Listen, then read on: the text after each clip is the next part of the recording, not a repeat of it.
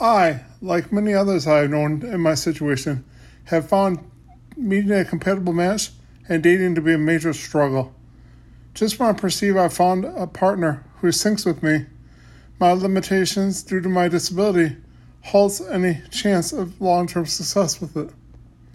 I have a traumatic brain injury, and because of my condition, I don't drive, and I live in a semi-independent apartment program. Not being able to drive is an extremely frustrating predicament to be in. Back when I was driving, I used to be able to go wherever I want to go, and whenever I want to go. That was convenient for me. Now, if I want to go anywhere, I have to put a request in and pray that there's a staff member in a vehicle available to transport me to my preferred destination.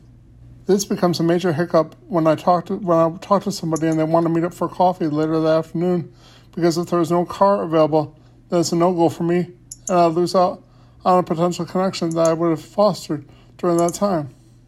I have a stigma in the back of my head that everyone can see my handicaps before I even speak to them.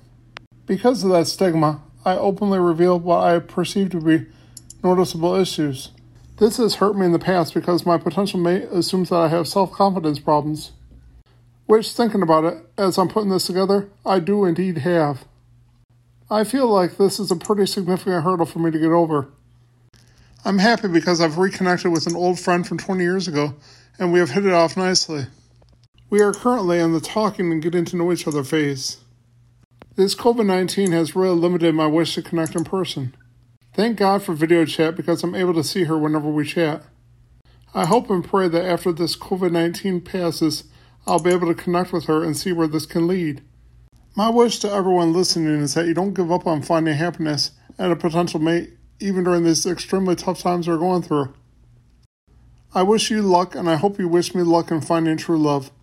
Until next time, my faithful listeners, bye!